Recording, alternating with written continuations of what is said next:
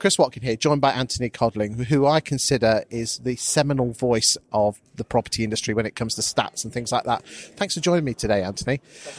2021 has been a market of lower stock, lots and lots of buyers. We've got the awful issues in Eastern Europe. We've got increasing inflation, consumer confidence at an all-time low. Where do you see the property market going in 2022-23? Sure. At worst, flat. Right? I think we're going to see just over a million housing transactions because, as we've seen from the stamp duty holiday, a lot of up and down, jagged edges, and then back to where we were before. Right? The market continues. People need to move. In terms of inflation and cost of living, let's take inflation first. In an inflationary environment, highest inflation for a generation. Right? Now, you want to be in assets. Right, cash loses value in an inflationary environment. Assets go up, and we've got data, as you've seen. I'm not as good on stats as yourself, but we've got economic data that shows that house prices exceed, on the long run basis, the retail price index.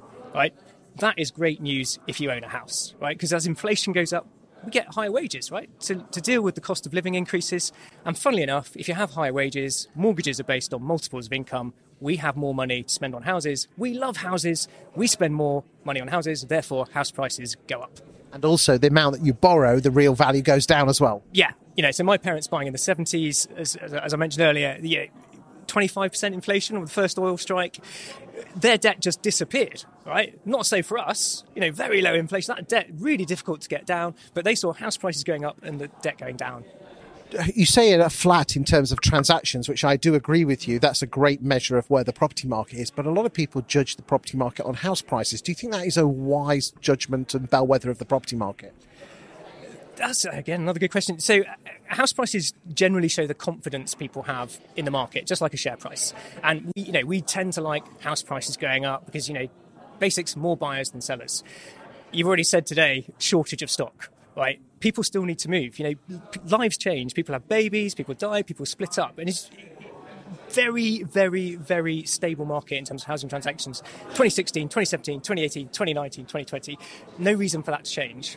Right? But surely, in the last 12 months we're going to probably have 1.5 million transactions. Do you think a lot of people moved their house moving from 23, 24 upwards, and we might just see a bit of a dip? Or do you, there's only so many people that want to move.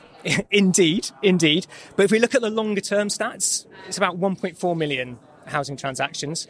For the last 5, 6, 7 years, we've been at 1.1 million. So I think there's still a lot of catch up, actually, to do. So yes, we've had a bumper year, right, driven by the spikes of stamp duty, but we've still got a lot of people, hybrid model, a couple of days in the office, 3 days somewhere else. That's new demand, and we haven't seen the outplaying of that yet.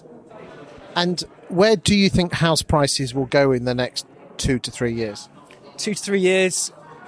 My base case is we're going to go up 5% this year, we're going to go up 5% next year. So 10% over 2 years. And where do you see the buy-to-let market going in the next couple of years in terms of the number of landlords and the available properties they have? Yeah, that's going to be fascinating to watch. Increased legislation, EPC issues. I think, I'm not saying it's going to happen, but my working assumption at the moment is we're going to see an exodus of some buy-to-let landlords because the cost of getting the EPC certificates in place at the CLO level is going to be more not economic, right? But that will lead to properties coming on the market, which will be great for first-time buyers. So they'll be replaced by first-time buyers, and we could have the property ladder getting more accessible, and we could go back to a more traditional, because people are essentially renting for longer because house prices have gone up so much, and you tend to buy as a couple, so you're renting what would normally have been your first property. I think as landlords maybe start to leave the market at the lower end, we'll get back to the normal method of first-time buyers. And what would your final message be to estate agents wondering how to be successful the next couple of years in relation to what you've said about the property market? I think it's just be on top of your clients, right? Be updating them with market information. I guess the thing I'm always minded of is that at any one time, there's only about 3% of properties on the market for sale. So that means 97 out of 100 are not, right? And they're your big potential market. So send newsletters, right, out to your client base. Update them on what the market's doing. Be front of mind. So when they do come to sell, you're front of mind, and they're more likely to come to you. So it's a long play, it's a slow play, but it's probably quite a profitable play. Anthony, thank you for your time today. Do check this man out. He is truly exceptional. There's not many people in the industry I look up to, but I tell you what, this is one of them. Thank you for your time today. Thank you.